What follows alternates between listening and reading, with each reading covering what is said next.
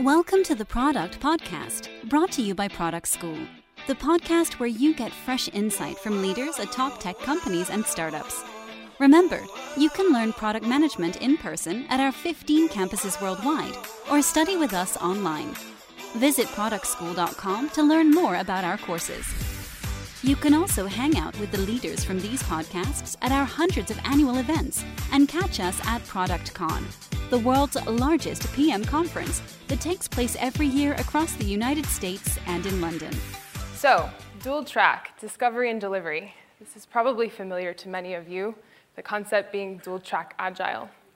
The idea that we in product need to not only focus on how to prepare our teams for one step ahead for what's coming next in the next sprint or the next quarter, but also keep an eye on the horizon. What's further out there that's going to affect us that we might not know how to make tangible today?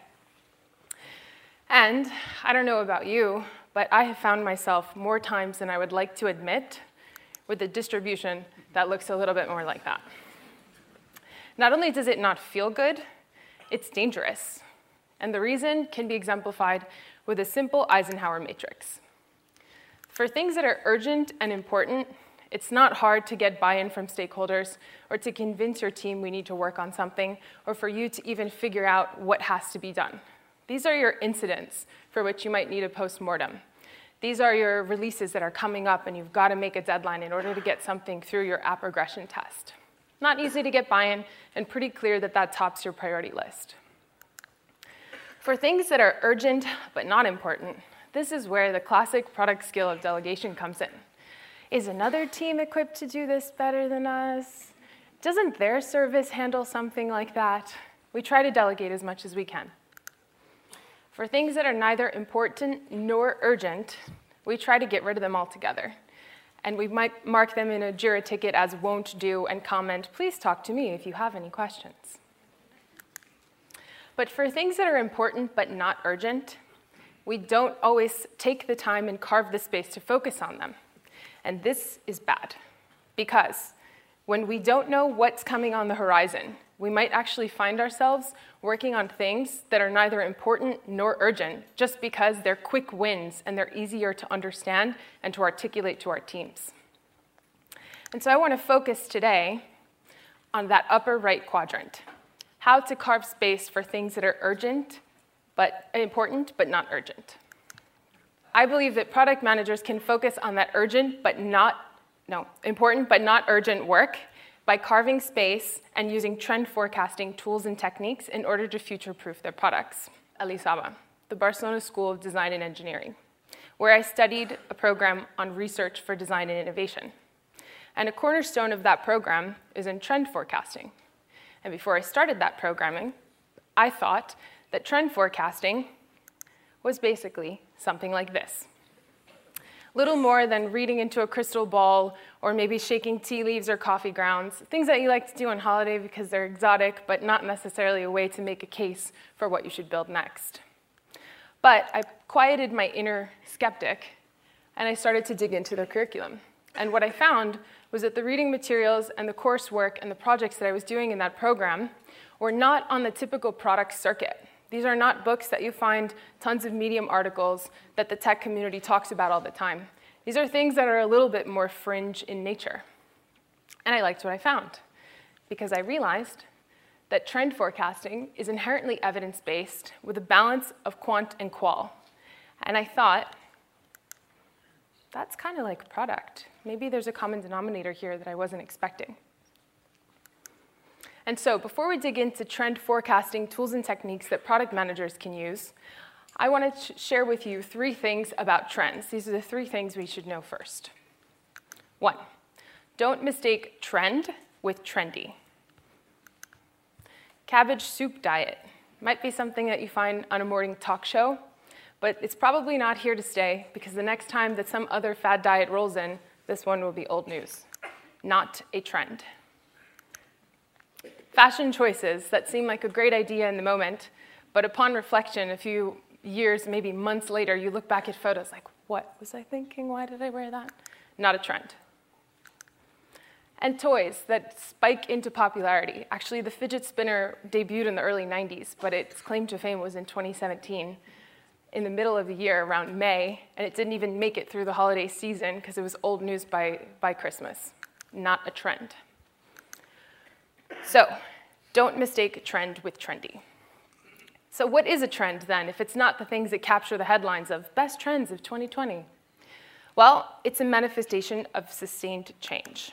And this makes sense when we consider that we would call this a trend line. A trend line moves in a clear direction, and we know where it's going. It's something that articulates to us where things are headed as they impact culture and society and certain industries. And it's no surprise that we then would call fidget spinners not a trend. That doesn't look like a trend line to me. What is a trend then? Looking for a recent example to understand the local market here in the UK, is the love for slurp-worthy Vietnamese soup. We can see here a steady trend. Yes, there are seasonality dips from May to August, makes sense, you don't want hot soup. But pho shows us that over the last 16 years, the demand is on the rise, at least by search query, people being interested and expressing their interest. So trends are the sustained manifestation of change, and we can notice trends if we look out a bit more carefully for signals. A signal, it's simple. It's an indication of a situation, and they can take many different formats. We'll go through some examples. Here's Away Luggage. They raised $181 million through their Series D round so far, and they came out, founded in 2015. They're designing travel luggage for the modern traveler, smart design and sleek. Years later, we see a Kickstarter campaign for nomadic backpacks. It raised 44 times its intended goal. It's sleek on the exterior, and you have no idea the functionality that's hiding within it. And Cara Sport, the pioneer of athleisure bags, which are convertible to help people, mostly women, go from gym to work to dinner to drinks. Now, what do these things have in common? Well, they might seem very disconnected, but if we look a little bit closer, we can tell that these three examples, although at different points in time over the last 5.5 years, show us that there's huge consumer and investor appetite in hyper-functional but really elegant products that you would have no idea what's inside because it looks so nice. And so, back to the great formatting, how can we use trend forecasting tools and techniques at N26 to make sure that we build important but not urgent work at N26? So I'm not going to walk you through all of the different frameworks we use. Many of them should be familiar to you here in this room, marking jobs to be done, understanding them through hypotheses. But what I will talk you through is 5 tools and techniques that we used in trend forecasting. And the first one is sorting out those signals. So if we receive signals from all these different places around us, if your Slack looks anything like mine and my team's, you're constantly sharing articles, things, oh, hey, this is interesting, check this out, such and such just raised money, or such and such just got acquired. It's hard to capture that and make sense of it, and if we want to be present in our meetings and dive into our focused work, then we can't just read everything that comes to us right away. But it's not just about what others share with you, it's also the things that you go out and find for yourself. So looking on what's up on Product Hunt, what's like gaining traction there, or even a more traditional publication, what's the headline news today? Oh, the market's hit a record high. These are all signals, and if we aren't careful, they can become noise. So we use a pretty low-tech technique here, which is just creating a Trello board organized by category where we store what's going on. So in the actual Trello card, we have the links so we can go back to it and find the details, but we organize them by their headlines. And this is great because we can go back at will. We don't have to scour the internet or review, oh, which Slack channel did somebody share that with me? We can just take a look here and easily organize everything. Now that we've gathered those signals and we've organized them a bit more systematically, we can identify relevant trends. I'm going to walk you through some examples of the things that my teams and I are focusing on right now. Last fall, American Express released its new green card.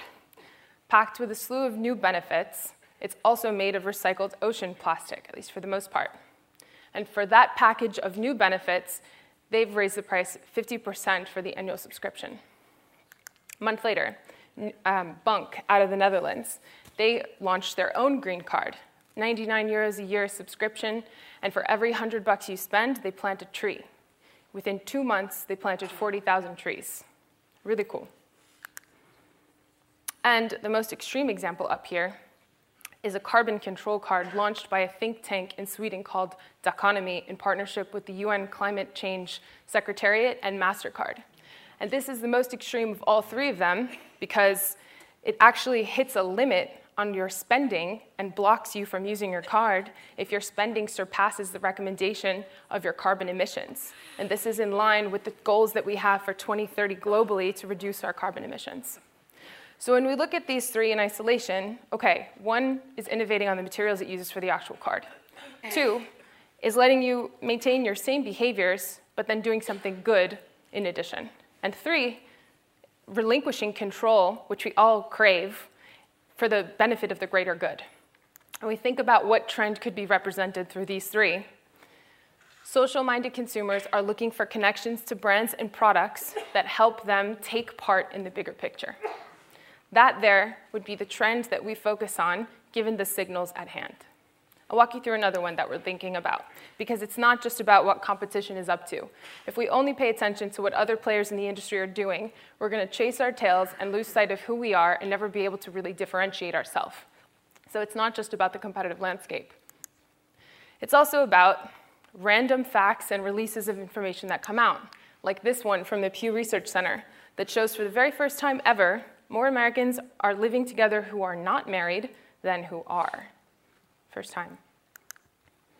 Or this one, co-living, a concept that came out 200 years ago and was pushed forward in the 60s and 70s by progressive Scandinavian architects, is finding a comeback. Not really news to you here, considering the largest co-living place in the world is here in London. And half of the American food budget is now spent in restaurants, pursuing experiences, not just the functional benefits of food that gives you nourishment. So when we look at these 3 in isolation, they might seem kind of random. Okay, people are waiting longer to get married or not marrying at all. They're living with roommates, they're living with strangers, not even Craigslist strangers, like proper strangers you didn't even meet for coffee or by hangouts. And then they're going out and spending time in restaurants pursuing those experiences. But when we look at them together, we can notice a common denominator that we're sharing experiences with people with whom we have relationships that are less formal and more fluid. Now that we've understood some trends based on the signals that we've captured, we've synthesized, and made sense of them, we can look at trend drivers. And a trend driver is an external force, sociological, geographic, that actually leads to the trend in the first place. It's like, what are the conditions that create this? And this should be comfortable territory for a product audience because the question here is why. And trend forecasters spend a lot of time looking into why these things come to be. So why, if we sum up that first example about eco-cards, why are customers looking for ways to connect with the bigger picture through brands that they feel relates to them?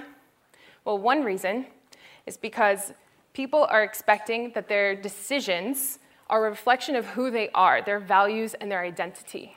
You're unlikely to find somebody who observes a vegan diet go buy new leather products, right? Because then what do you stand for? Another reason is because most consumers expect businesses and brands to give us options in how we respect the environment. Producing and consuming is a symbiotic relationship. All of us are participating in this because it's modern life.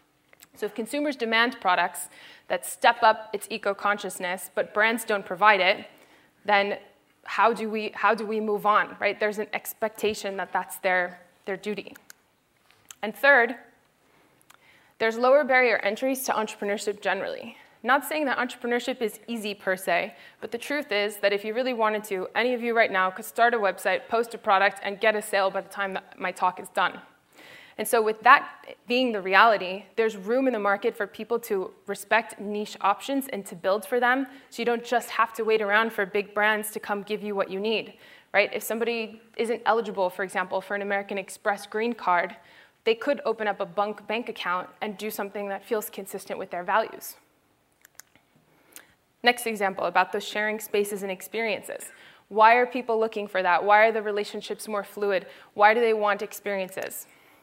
Well, one reason is that we don't want to be bucketed into demographics. Like, for example, I don't want to be called woman 18 to 34 with this marital status and this disposable income. No, I want to relate to people and be seen as part of an identity of people who have common interests and principles. Not to say that I want to spend all my time with people who look and think and act just like me, but I want some common denominator there. Another one, at least for millennials, most people are kind of averse to things that stipulate extreme future commitments, right? These are a population of people, half of us, our parents are divorced. All of us came of age during the financial crisis or the wake thereof, right? So we're not looking to sign up for things. It's okay if we have roommates 10, 15 years, or 50 years beyond undergrad. It's okay if we decide not to get married right away or not to get married at all. In the UK, the average couple is together 4.9 years before they get married. That's 60% longer than 25 years ago. And this one will probably not be surprising to you. It's the experience era. We're no longer trying to collect stuff. Even baby boomers are on this one. The average baby boomer is dedicating more of their budget in retirement to travel than to buying stuff for the first time ever. So we look at these things collectively, we get to understand the psyche behind why these trends come to be. The next step is to assess where that trend is. And this will probably look familiar to many of you because of that. When Geoffrey Moore wrote Crossing the Chasm, it became an instant classic in the PM library. It talks about how hard it is to capture the market to go from early adopter to early majority to late majority. How do we discover where trends are? Because if we get in too late, it's going to be over. We're going to miss the boat. There's a couple of resources, and I'm going to dig in with the geekiest one, and if you really want to take advantage, this one you have to roll up your sleeves and do some digging. The US Patent and Trade Organization has a database that's publicly available to all of us, which we can query with anything. So I used this, for example, facial recognition. There's over 16,000 patents filed or applied for in this website. And you can actually download a CSV file of these so that you can dig a little deeper. And when you do, you discover that over half of those patents were filed in the last 4 years. You can look into the types of industries that are filing for these patents, the sizes of companies. Are they startups? Are they big brands? Are they individuals? Who's funding them? What's the frequency? How frequently are these applications being filed in the first place? One way to figure out where a trend is. Another one, back to our friend Google Trends again, this time no fidget spinners. I thought I'd just come here and put something controversial up because London is such a fintech capital, and I'm showing you blatantly that cryptocurrency by this definition doesn't recognize or observe a trend line. Now, you might say, that's crazy. I see crypto ads on the underground. I did this morning. And that's true, but it's a hot fintech market, and it doesn't necessarily account for everywhere. So the purpose of this is not to show you an exact metric, just an interesting thing to color in the picture so you understand if this is a trend where you're looking or not. Where else can we find out where trends are? We can look to experts, like forecasts. This one is put out by the Future Laboratory, also based here in London and founded by Martin Raymond, the author of one of those books that I showed you earlier. And every year he puts out a future forecast. And I like this one this year. We're paying attention to it at N26 because, well, we work in the tech space. And if you're familiar with our products, you know that we offer benefits for travel, like foreign exchange rates that are favorable, ATM withdrawals around the world, and a slew of other things. So we look at these trends put out by the Future Laboratory to understand where things are moving. One, the new remote. Not talking about remote work, but the idea of going somewhere isolated, untouched. We're kind of craving this idea that I went there first. I went there before it was cool, like I pretend about when I went to Bali 12 years ago. And there's something gratifying about being original. Two, the idea of literary escapes popping up all over the world. The hotel that I just checked into here has a giant library in the room so I can choose my books. Not necessarily a literary escape here, but the idea is that it's providing experiences for the quiet, the cerebral.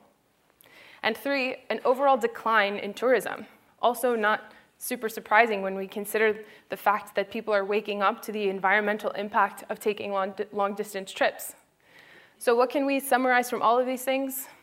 Martin Raymond's team makes a case here in this publication of the Future Forecast of 2020, but if you ask me, it looks like we're going to see a revival of the staycation.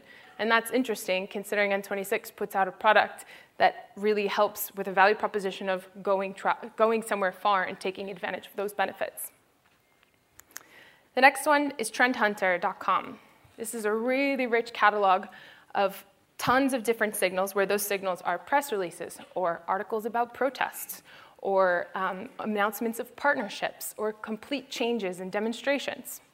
And every single article that they put out about a trend has some interesting data that we can use. They put scores. So you see there's one up here with an 8.3 and the other one with a 4.5. And those scores account for a combination of the popularity, meaning its geographic spread, the activity, how frequently those signals are popping up that align with this, and the freshness, how recent is the distribution of those signals. So this is a great way to see where things fall here. But if we go back to the example of eco cards, considering the fact that a 170-year-old institution like American Express is jumping on this trend, I would put this somewhere in early majority to late majority. And if we were short-sighted in N26, thinking about, okay, people care about the environment, they care about a connection to the big picture, and we make cards, so we have to make a green card, we might get caught by a surprise, which is that one, because people are not really using cards as much as they used to. Mobile payments are up 300% year over year in the most advanced markets in the world, and contactless readers are installed 150% increase from 2018 to 2019. So we need to watch out for this, because this very well could happen. And then if we make an eco card, we might have missed an important wave because we got in too late. So it's not to say that we don't want to capture the consumer sentiment or care about how to help people with the bigger picture and to make that connection and to support the fact that we all have that duty to protect the environment. It just means that might not be the right avenue if we're keeping an eye on where the trends are. Now that we've understood where the trends are, we can map out some product opportunities. And I like a formula that shows us the why behind the trend, those drivers, the place on the innovation curve. Is it in the early majority stage? Is it still in innovator incubation? Is it still being tested out? Are customers evolving jobs to be done? The product we already have, and if we take that away, we can understand the product opportunities at hand. So we use a format that might look familiar to you as regularly as we can, but especially in the wake of quarterly planning for us. And we start with our desired outcome. We keep it as simple as possible, customer lifetime value. What are all the opportunities that we have to ride those trends and to be relevant and change with our customers' evolving needs?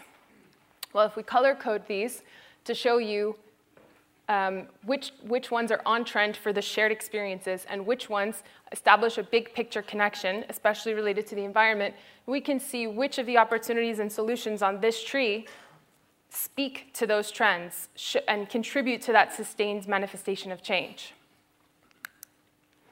Cool. So we've captured signals. We've organized them. We've understood the common denominator among them and drawn our own trends. We understand the why behind them and what affects the customer psychology. We understand where the trend is by keeping an eye on the market and digging into things like the patent trade database or future laboratory forecasts or Trend Hunter website. And then we've mapped out those opportunities for us in a way that intersect with our customers' needs and our own business objectives.